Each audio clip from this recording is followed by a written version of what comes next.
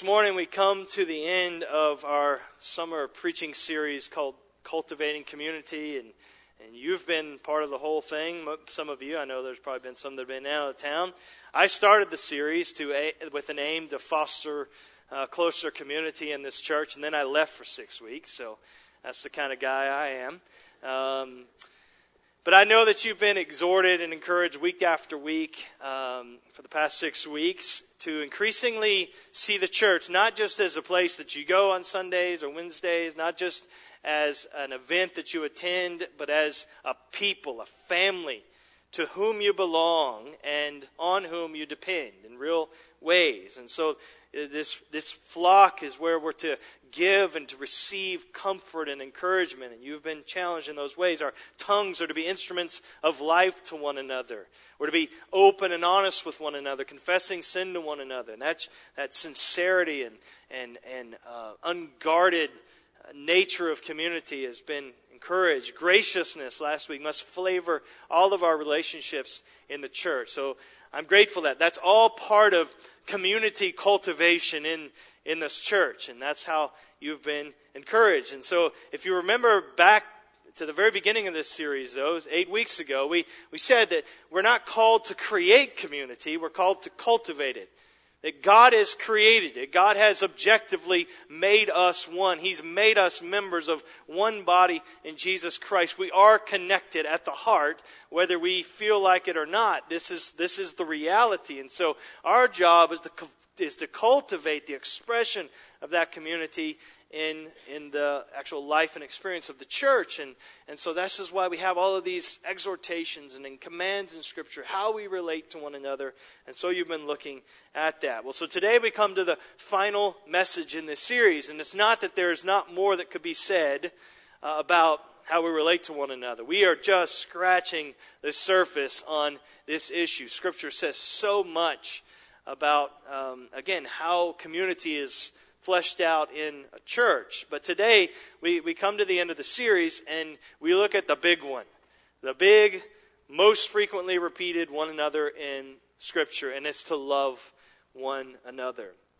This word, if you know no other words in the Greek language, you probably know the word agape.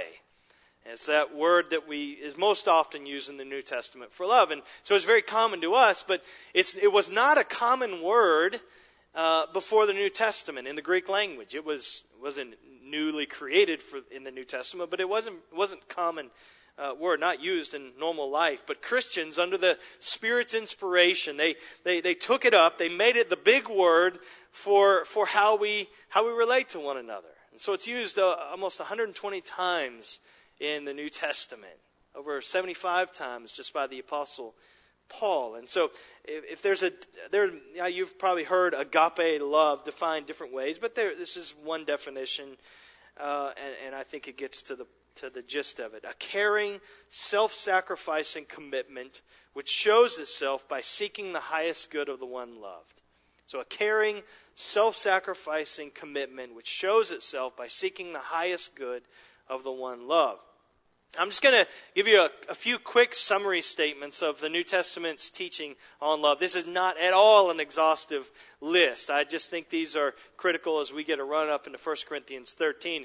And I can't even comment on these and show you biblical support. I had all this in my notes, and I left like 2 pages on the cutting room floor last night, as we just don't have time. But let me just state them. First, love begins with God. God is love. And so in 1 John 4:9, we love because He first loved us. So love, its source, the fountainhead is God. Second, love is both produced in us and commanded of us.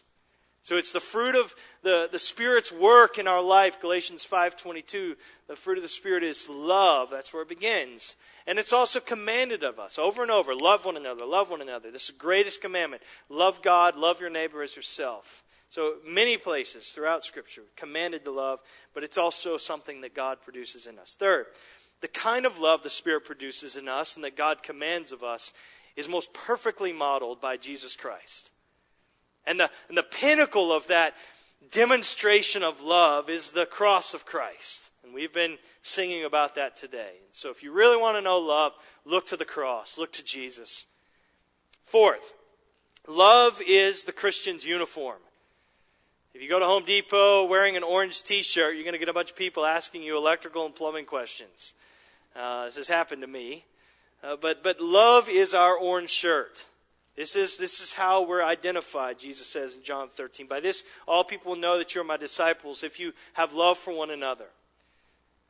And then finally, again, not finally, but finally for my list, love is something we must pursue. Something we must pursue. And that brings us to our passage today. The most profound and beautiful words ever written on the subject of love is what we're looking at, what Van read just a moment ago, 1 Corinthians 13. Now, we were rightly told, some of us were anyway, if you listen to Christian music in the early 90s, by a band called DC Talk. And if you don't know who they are, you're either too young or too old to know that or what. But DC Talk, you may know Toby Mac, who's my kids still like. They were just dumbfounded that I listened to him when I was a kid. He's still around, and Michael Tate was the Newsboys. But DC Talk, they had a song called "Love Is a Verb," and down with the DC Talk. Some of you, it's stuck in your head, isn't it? Yeah, I'm not rapping it. Sorry, this is a Christian rap group in the early '90s. This is not the good days of Christian rap. But the point of the song was good. Love isn't just a feeling. It's not warm fuzzies. It's not just words we say, "Oh, I love you."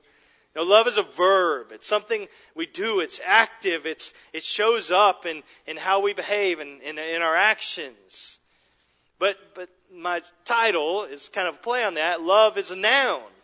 It's also a noun. It is a verb, but it's also a noun. In our passage today, there's not a verb form of the word love here. Now, as we'll see, love's action, that verb aspect of love is clear because of all the words that are used to describe love in verses 4 to 7. They are verbs in the Greek. Some of them look like predicate adjectives in the English language, in our English translations. But so it is active. But while love can't be reduced to sentimental feelings and to just kind of empty words, it also can't be reduced to simply good deeds. Paul says it's not just something we do. Well, I'm just going to do some loving thing. No, it's not just something we do. It's something we have. If you don't have love, your deeds are nothing. It's an object that we pursue. It's a way that is excellent that we follow. So love is a verb, but it's also a noun. So here's the situation in Corinth. This church had many things going for it. They had spiritual gifts galore. They were present. They were used. It had sound doctrine for the most part. But there was something that was lacking, significant, and it was love. They were selfish. They were passionate about promoting their own personal interest in the congregation. So Paul writes to correct this glaring problem and other problems as well. It's but not the least of which was their low regard for love of one another. Chapter 12, this section in chapters 12 to 14, he's really dealing with some of these bigger struggles they had. In chapter 12, he deals with the giving and receiving and the interrelatedness of spiritual gifts in the church, that every believer has been given a gift for the building up of the church. And so he makes that very clear. Then in chapter 14, he deals with the right exercise of those gifts, particularly those language gifts, tongues and prophecy. And then you have chapter 13 in the middle. And you read through it and you say, man, it seems a little different than the others. Some have called chapter 13 a digression in Paul's argument, but it's not. It's the very core of his argument. This is essential to the case that he's making, because his point is that the main thing is not the exercise of gifts, it's love.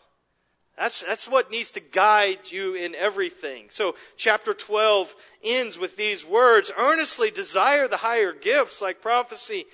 But he says, and I will show you a still more excellent way. And that more excellent way is chapter 13, is love. And then in chapter 14, the very first words we read are, after this just incredible description of love, he says, pursue love and earnestly desire the spiritual gifts. And so here's the thing that we need to see from this passage, is that love is worth pursuing.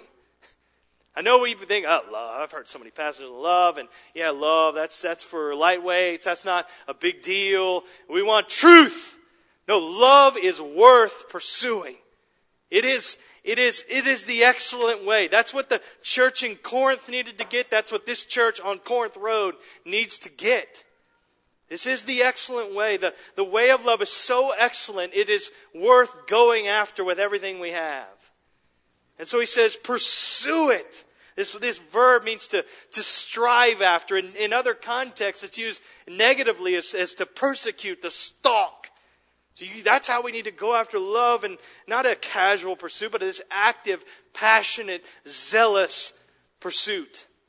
And it's an imperative, brothers and sisters, which you know what that means. It's a command. It is not optional. It's not that that's just for some. No, this is a command. The other side of that, though, to say it's a command, is it can be obeyed. You may not be the most gifted person in the church. You may not have those gifts that seem to stand out and to give you this great platform for very public ministry, and that is okay. But you know what? You can love. That is available to every single person in here. No, however whatever your gift set is, whatever realm God has placed you in, it may seem small and insignificant, but you can obey the Lord by pursuing love. That's great. That's hope in that command. Also, notice that it's present tense imperative, meaning it's continuous. This is to be the habit of our life. This is the pursuit that's to dominate, to characterize our lives. And then finally, it's plural. It's plural. It's a command to the church, to us. One body with many members. It's not just for you as an individual, but it's for us as a corporate body to obey this together. And so, the question, love is worth pursuing. Now the question is, why is it so excellent? Why is it worth pursuing? And that's what he shows in chapter 13. There are 3 reasons that love is worth pursuing. I'll just list them now and we'll come back to them. 1, because a lack of love amounts to nothing. Secondly, because the luster of love is beyond compare. And then third, because the longevity of love is everlasting. We'll spend most of our time on that second reason, the very centerpiece of this chapter, but we'll hit on the others briefly. First thing, reason love is worth pursuing is because the lack of love amounts to nothing. Verse 1, if I speak in the tongues of men and angels, but have not love, I am a noisy gong or a clanging cymbal. And if I have prophetic powers and understand all mysteries and all knowledge, and if I have all faith so as to remove mountains but have not love, I am nothing. And if I give away all that I have, if I deliver up my body to be burned but have not love, I gain nothing. Every single thing we do as Christians must be done in love, or it amounts to nothing. You can have right theology. You can lead a strict and disciplined life. You can lead your home like a well-oiled machine and get everybody falling in line. You can be morally unimpeachable. You can run yourself ragged doing church programs and ministries. You can teach or participate in 50 Bible studies a week. You can live frugally and give generously. You can be involved in all kinds of social work, but you have love, zero. Amounts to nothing. Corinthian church was proud of its spiritual gifts and its good deeds. That's very evident in this letter. They had sound doctrine, as I said, for the most part. There were corrections that needed to be made. They had good preachers. They gave to the needy, but they were loveless. And so he says, I speak with the tongue of men. If the best words uttered on earth or given from heaven are only noise. It's just noise without love. And the greatest spiritual gift next to apostleship, prophecy, it's nothing void of love. All the knowledge in the world, access to all the mysteries that are revealed from heaven, not just some of them, but all of them. If we wonder if we don't have all the knowledge, just think of the thousands and thousands of laboratories that are doing research right now just to learn more. we know very little. But if we had all knowledge, and we knew all the mysteries that God could reveal to us from heaven, without love, it would benefit us zero. Now you think if that's true, if all knowledge and all wisdom, all revelation, all mysteries without love is nothing, what about us with our little limited biblical and theological insights that we have and we feel are so vast, but without love, those are nothing. Knowledge without love is worse than mere ignorance. It's spiritual snobbery. It's full of pride and arrogance. Now, spiritual knowledge, this is not to mock knowledge and mysteries. Spiritual knowledge is good, and it is beautiful when it's held in humility and ministered in love. So it's not pitting one against the other, but it's ugly and it's fruitless when love is absent. So as Paul says elsewhere in this letter, mere knowledge, even of God's truths, it puffs up, it makes arrogant. It does nothing for edification if it's not accompanied by love. And then he goes on, all the mountain moving faith you can have, it's nothing without love. And you can have a yard sale, sell all your earthly possessions and give it away. You can be so generous that you're a penniless beggar. You can even give your body up to be burned and martyrdom and not have love, and it's nothing. What he's saying is, in math, we know that you multiply any number times zero and you have zero. That was like when I saw that was when I felt good in math, when I can answer those questions. When I was learning multiplication, I was like, oh, thank you. I know the zero times tables. But there's an equation here. The greatest gifts in the world, the greatest good deeds in the world, plus the greatest good deeds in the world, minus love, it's zero every time. It always works out.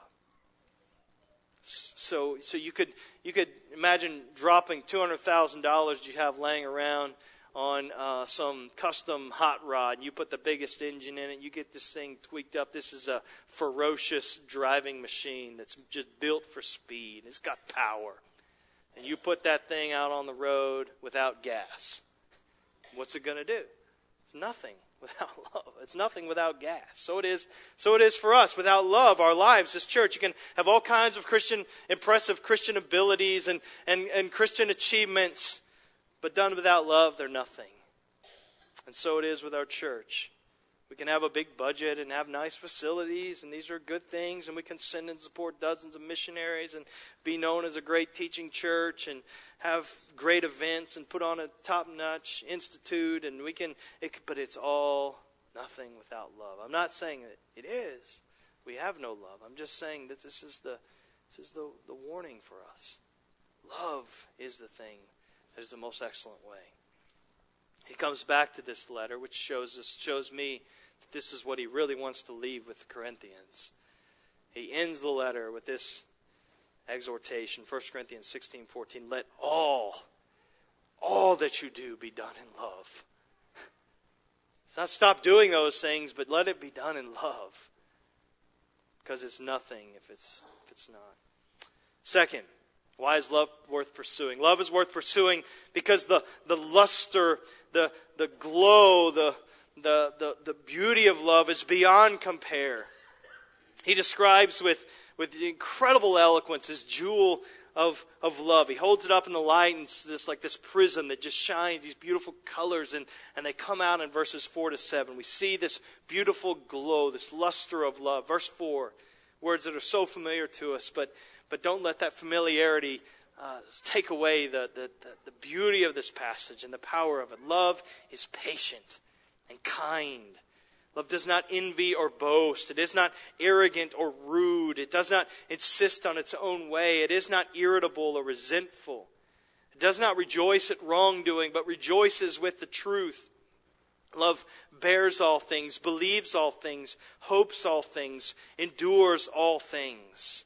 So let's quickly let the colors just kind of come through that prism, and let's see how Paul describes this jewel of love. First thing, love is patient. We could say it like this: love has a long fuse. Love has a long, slow fuse. This isn't talking about a general ability to wait. I realize some of you are better than that. Some of you, to boil water, it's just like you've, fought a war or something like that. Because patience is so difficult with circumstances like that. But it's not really what he's talking about. He's talking about patience with people. Particularly people who kind of irritate you. So they say love is long suffering. It's enduring personal offenses without retaliating. It's bearing with other people's imperfections and faults and even just differences. It's different. It's being patient. It's giving other people time to change, room to grow, room to make mistakes without coming down on them. And so love waits patiently. Why? Because we know that God is in control. And He's at work in lives. So when we're impatient with people, what we are really doing is we're resenting God's timetable. We're saying, God, we don't trust in your power and your timing to change the situation, this person. And so we can praise God. He's so patient with us. But we can be slow to show that patience to others. Love is patient. Second, love is kind. Or say it this way, love is being a happy helper. That was a word we used often growing up in our home. Happy helper. Kind comes from the Greek word, just means useful or helpful. And so a kind person's helpful. It's graciously and actively doing good and being helpful to other people. It's seeking out needs, looking for ways and opportunities to meet those needs with no thought of anything in return. That's kindness. It's quietly helping people in practical ways. Now when you see an aspect of love like this, and there may be others in this list, and as we've been talking about community, you might think some of the most loving and kind people I know aren't even believers. There's this group, and they're so kind, and there's unkindness in church, and so we may think like that. But listen, this kindness that we're talking about here is not natural to man. This is the work, as we said earlier, the work of God's Spirit in us and through us. Unbelievers can be extremely nice people. But nice is a choice that we make. You can, and some people make that choice frequently and wonderfully, maybe more than we do. But I don't want to mock, and I want to belittle what you may experience in other social settings and say that that's nothing and that's insignificant.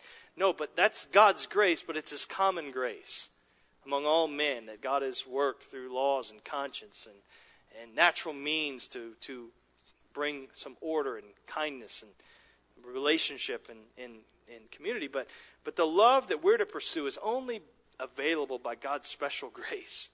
This is His work in us to change us from the inside. It's not niceness, it's Spirit-wrought love that is patient and kind. Third, love does not envy.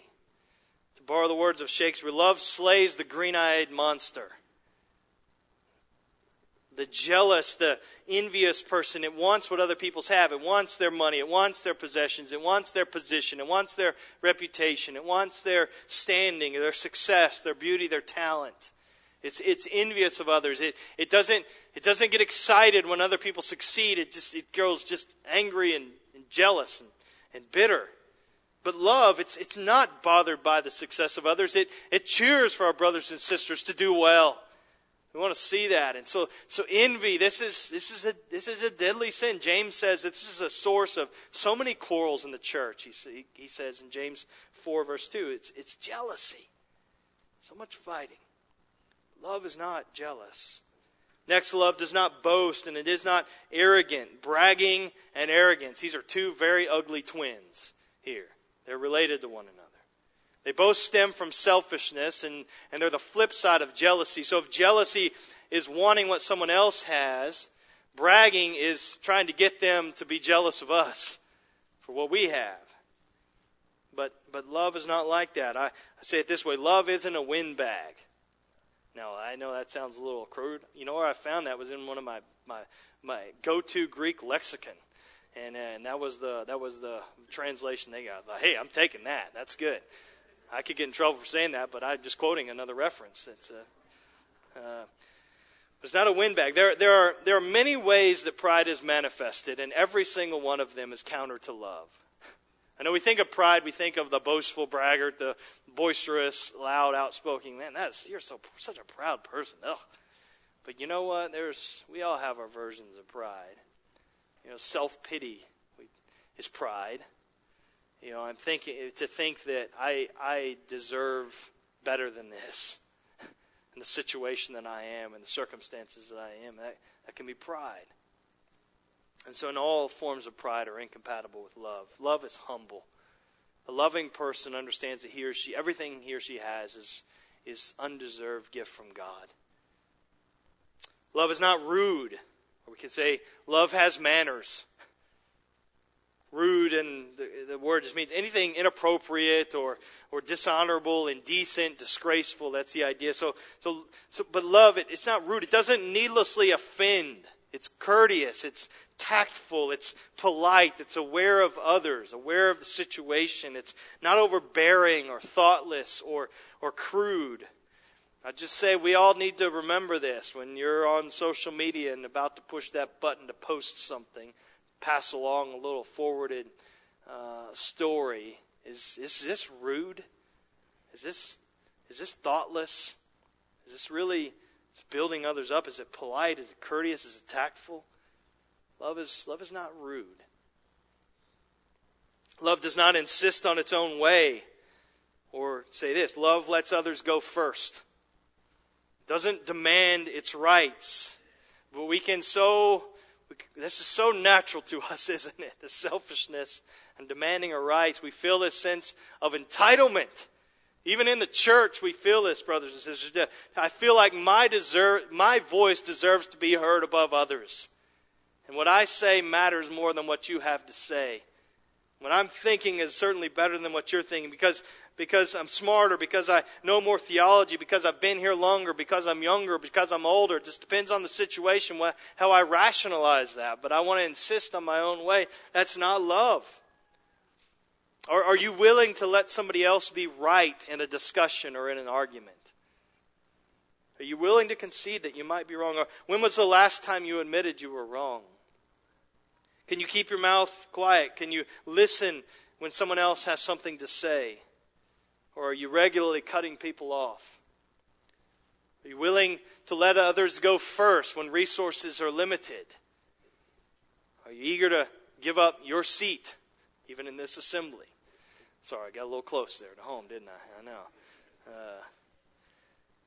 know. Nobody fights me for my seat, so I don't have to worry about this one. If you want to sit up here, by all means, join me. Yeah, it's great. Our attitude, again, needs to be like Christ, who so that we don't look to our own interests, but to the interests of others. Philippians 2:4. Next, love is not irritable. It's not touchy. It's not easily angered. It doesn't have a hair-triggered temper. It's not easily offended. It's not grumpy and grouchy and cantankerous. Now, I know the issue with irritation, we think the issue is how irritating other people are. And they can be, can't they? We have people that irritate us. But the issue, according to love, is how irritable I am. How much that affects me. Love is not resentful. It doesn't keep a spreadsheet of offenses. This is an accounting word, resentful. It's used in the gospel context of God not crediting our guilt to us, but instead crediting or imputing Christ's righteousness to our account, so that He treats us as righteous in Jesus Christ. But this is the same word, and the idea is love doesn't keep this ledger, this spreadsheet of wrongs and offenses against us and then bear a grudge until every one of those offenses is paid for. We keep track and we make them pay. Maybe by verbal outburst but it may just be silent treatment, or we just kind of internally we have this ledger that we're maintaining. Okay, well they they smiled at me, so I'll take a little bit off of this. Or, oh no, man, I didn't like the way that they looked at me. I'm adding a little bit back. Keep this ledger of wrongs. Love is not that way. Instead, it forgives. Forgives. Doesn't try to gain the upper hand in a relationship by reminding people of things they've done wrong, of past wrongs, holding it over their head, using it against them. Also, love does not rejoice at wrongdoing, but rejoices with the truth. I'd say this: love shares sin's sorrow and truth's joy. Love refuses to celebrate someone else's sin. It never is glad when others wander off and go astray and do wrong. I know even in our day, when there's a celebrity preacher or something like that, we kind of, there's a little, all right, that's good. No, that's not love. If someone we don't like even falls into sin, we don't gloat, we should grieve. This is how God thinks about sin. God is grieved over sin. And if they repent, we rejoice. Love rejoices in the truth. Love gets excited about truth, rejoices in spiritual victories. And so it ought to be our habit. The habit of love is to encourage others by expressing joy over the smallest evidences of grace in another person's life. It's rejoicing in truth. John modeled this, 3 John 4. I have no greater joy than to hear that my children are walking in the truth. That's what should rejoice our hearts. What God is doing. Love bears all things. The idea of His word is to cover or to conceal. Most likely has the idea of concealing the faults of others instead of proudly exposing them. Love protects. It always conceals. It doesn't broadcast the sins and the faults and the weakness of others. Doesn't mean that we lie about weaknesses but it just means we don't deliberately expose them, particularly for our gain. It protects. Love believes all things. It assumes the best. It isn't suspicious or cynical. It doesn't mean that we're gullible or undiscerning and just kind of turn our brains off and just believe everything. But it just means that we don't assume the worst about everyone. We give benefit of the doubt. Love hopes all things. It always is looking ahead to the ultimate triumph of God's grace. It hopes in situations that seem hopeless, humanly speaking. But so giving up hope is a failure to love. Think about that, because love hopes. Love isn't pessimistic. There's this godly optimism. It doesn't ignore reality. It doesn't close our eyes to real problems and difficulties, but it rests on the promises of God that He is working all things together for the good of those who love Him and are called according to His purpose. Love endures all things. Just say simply, love plods. It just sticks. It stays. It's not fatalistic resignation. Well, okay, I just got to endure this person or this. No, but it's this active, positive fortitude. This word is used in other contexts of a soldier who's in the thick of battle, refuses to stop or to turn back, just keeps marching towards the fight. This is love. It hangs in there with people. There's an epidemic problem, I think, of Christians bailing out of tough situations. I know this is a temptation that I face. People don't like something that happens in the church, so they go somewhere else, look for somewhere else where they can find something they're liking.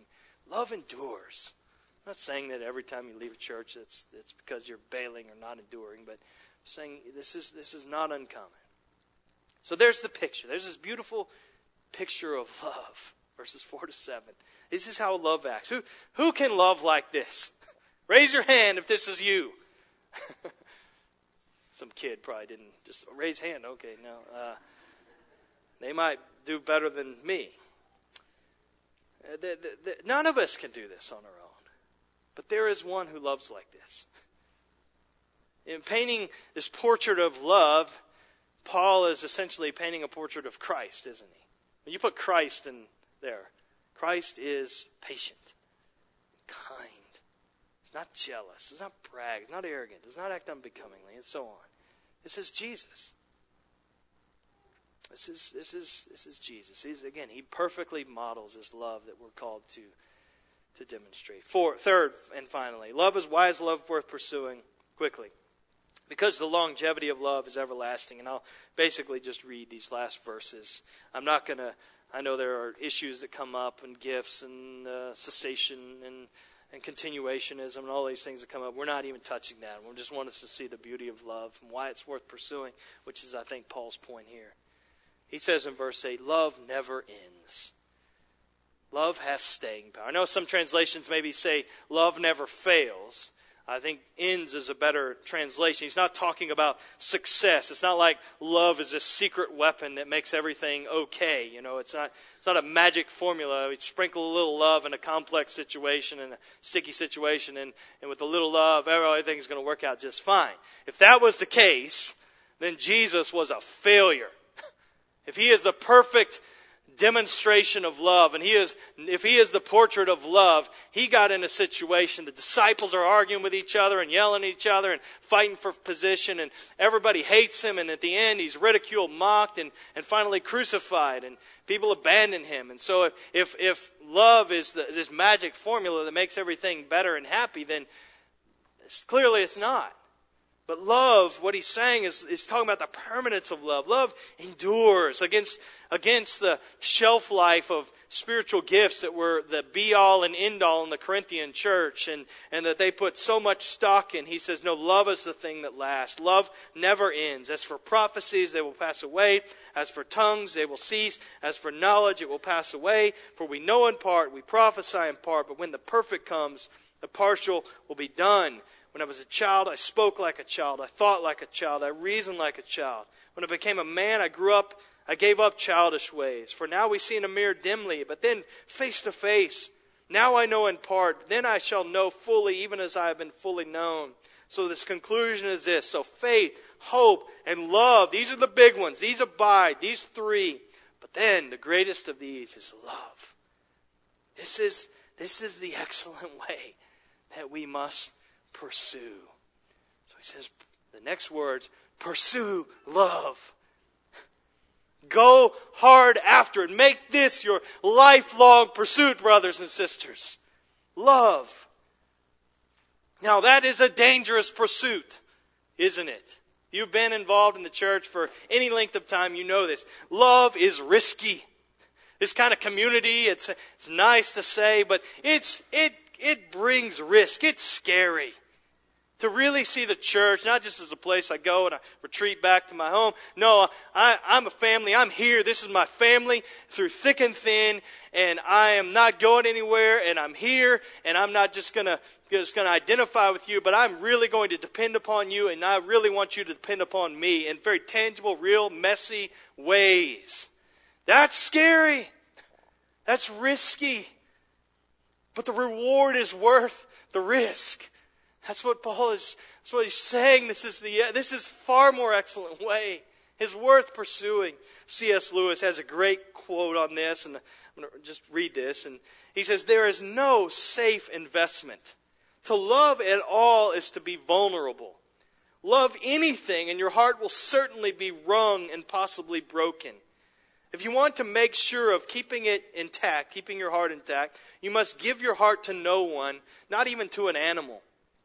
Wrap it carefully round with hobbies and little luxuries. Avoid all entanglements. Lock it up safe in the casket or coffin of your selfishness. But in the casket, safe, dark, motionless, airless, it will change. It will not be broken. It will become unbreakable, impenetrable, irredeemable. The alternative to tragedy, or at least to the risk of tragedy, is damnation. The only place outside of heaven where you can be perfectly safe from all the dangers and perturbations of love is hell. So it's risky, but it's better. So how do we respond to this call to pursue love in the couple minutes we have left here? We're going to pass around pledge cards. I'm never going to be unloving again. That won't work. That won't work for 5 seconds till your neighbor asks to borrow a pen that's your favorite pen and you're afraid you'll mess it up. Are we going to just ignore it? That sounds good, but that's pie in the sky. I've tried that. It doesn't work. It's too much risk. I've been hurt too many times. It's nice to say, but I'm going to keep treating the church as a place to go, an event to attend. I don't mean that sarcastically, brothers and sisters. I realize some of you may be there inside, whether you say that or not. I beg for by the mercy of God that the Spirit would soften your heart to receive this word from the Lord today. Or do you say, I see the greatness of love, but I can't do this. I need help. I can't do this alone. I need you to change me and to grow me, Lord. That's what He wants from us. How do we grow in our pursuit of love? I need this. I need this desperately. I mean, this is one of many areas that the Lord has been working on my heart over the last 6 weeks. I thought what I needed going into this sabbatical was simply and only rest, to work through some kind of acute, persistent discouragement that I couldn't seem to crawl my way out of. My goal for sabbatical, I thought on the other end, I want to be happy again. I want joy. I want happiness. But God has been gracious. He has been gracious to me to show me that more than lacking happiness, I was lacking love. So I come back, not just ready to preach. I mean, I was excited to preach, but I'm also nervous. It's like a quarterback who hasn't thrown a ball in 6 weeks and get in the game. I don't just come back ready to preach or to lead. In my heart, by God's grace, I come back ready to love you. So by God's grace, I'll be growing in this because while I love Him perfectly, you better believe it and you'll see it. And you have seen it. But pray for me. Pray for me as I have been praying for you. So how do we grow, though, in this pursuit of love? First thing, confess your lack of love. Confess it to God. Stop making excuses for unloving attitudes and words and thoughts and actions. Own your sin. Own this sin before God and confess it to Him. Call it what it is. That you're disobeying Jesus by not loving others well. It's not their fault. It's not other person's fault that you're not loving. It's your own issue. You may also need to confess to those you've been sinning against. That's part of it. Second, how do we grow in this pursuit? Remove obstacles to love. Remove obstacles to love. 1 Timothy 1:5, Paul tells Timothy, love comes from a pure heart and a good conscience and a sincere faith. Is your heart impure? Is your conscience unclean? Is there duplicity in your faith, a lack of sincerity to your walk with God? If so, if you're harboring some secret sin, you cannot expect to live a life of love for others. It will always be elusive. So if there's an obstacle, get radical with that sin. Cut it off. Cut your hand, your eye, gouge your eye out if it's causing you to sin. Third, how do we grow in this pursuit? Focus on God's love for you in Christ. This is what we've been doing this morning. I hope our love for others will grow in proportion to our understanding and appreciation of God's love for us in Jesus Christ. So Paul, this is what John, how he exhorts these believers in 1 John 4, verse 7, Beloved, let us love one another, for love is from God, and anyone who loves has been born of God and knows God. Anyone who does not love does not know God, because God is love. And in this is love, and in this the love of God was made manifest among us, that God sent His only Son into the world so that we might live through Him. So love is the reason God sent Jesus to rescue us from sin. If there's no love, there's no gospel. It goes on, and this is love. You want to know what love is? Not that we love God, but that He loved us and sent His Son to be the propitiation for our sins. Beloved, if God so loved us, we ought to love one another. Let God's love for you grow in your heart, a love for others. And so again, the reality of God's unending, tireless, unrelenting love for you, it shouldn't make you abuse His kindness. It should move your heart to love others. So read Scripture about God's love. Sing, listen to hymns and worship songs that are about God's love and mercy and grace in Jesus Christ. Let the deep ocean of God's love become this reservoir that you draw out of to love others well. It's not that you need your love tank full so that you can love others. No, the tank is God. We love because he loved us. Fourth, saturate your mind with scriptures that describe love and show its importance. Read, meditate on, even memorize 1 Corinthians 13. Read it 2 times a day just this next week as a starting place. Read it every morning when you wake up and let it kind of give guidance to your day and let this give form to your day. And then in the afternoon and evening maybe, men or women, when you're coming home from work, read it. Prepare for what you're coming into. Or when the kids are taking their naps or before they get home from school, read this before the craziness of the night starts taking place. And say, I want to love. And so saturate your mind with this beauty of love. And then finally, fifth, identify someone that is hard for you to love and begin treating that person in a loving way. This is where it gets tricky. It may be somebody close to you. Start there. It may be a spouse. It may be a child. It may be a parent. It may be a friend or a neighbor or someone in this church. It may be someone who's different from you. There's different ethnicity, different lifestyle, different background, different interests. Maybe someone who disagrees with you. Maybe someone who just irritates you. So start treating that person in a loving way. First pray and ask God to change your attitude towards them. That's a good place. That's a way to treat them in a loving way. Then just begin treating them with patience and kindness, not being rude and believing all things. And you notice this in other areas of life where your feelings can follow your actions. I don't mean that you just do good deeds, and because you can do good deeds without love, but I mean you do the loving thing as a starting place, and the Lord may grow in your heart more compassion. Meet their needs, forgive their wrongs against you, overlook offenses, put their interests ahead of your own. Really patiently listen to them and aim to understand what they're saying and their views. Assume the best about them. Be considerate and kind to them. Reach out to them and affirm your love for them. Write a note of encouragement saying how you've seen evidence of God's Spirit at work in their life. So just do treat them in a loving manner. That doesn't mean if somebody invites you to lunch today that they hate your guts. And that's not the point. But think about, is there a person that you really struggle to love? Begin treating them in a loving manner. Right now, maybe it is praying. Love is worth pursuing, brothers and sisters. It's got to be not just the pursuit of a few individuals in our church. This is our pursuit.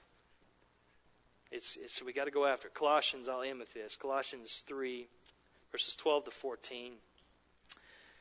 Paul tells these believers, put on then as God's chosen ones, holy and beloved, compassionate hearts, kindness, humility, meekness, and patience, bearing with one another, and if one has a complaint against another, forgiving each other as the Lord has forgiven you, so also you must forgive. And then he says in verse 14, and above all these, which we already have seen, these are aspects of love, but he says above all these, put on love, which binds everything together in perfect harmony. Let's pray. Father, I pray that love wouldn't be a casual hobby for us as a church, but it would be a passionate pursuit. That if we're known for anything, I pray that it would be our love for one another. And so God, deepen that love, widen its reach. If there's a type of people, a type of person we have difficulty loving, show us that and help us to confess that to you and seek to change. If there are particular individuals that we struggle, God, help. If there's a relationship that's really soured and needs repair, God, we can't change the other person's heart, but we can change how we relate to them. And so, Lord, work. Be active, God, and even as we sing these words of Christians' hearts and love united, God, may this vision of what you've called us to be, this community that we've been talking about now for 8 weeks, God, may just sink this down deeper into our souls, God, so that we can really see the expression of that community more and more clearly, increasingly in this church. We ask in Jesus' name. Amen.